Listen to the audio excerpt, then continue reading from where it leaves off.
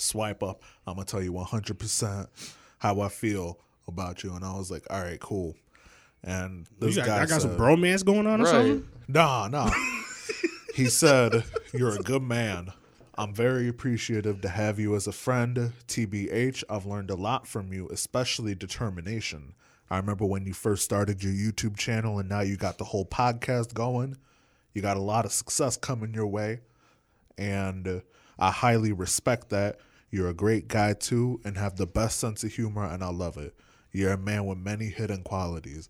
And I'm just like, that's what's up. That's Hey, what's man. up. That hit me right what's there. up. That's what's Because up. I'm just like, really, he don't know you, my man. Right. So really, that's both of us. Because really, really. that's just both of us right there. You know, Yeah. that can apply really all of us. Yeah. You know, you came prepared.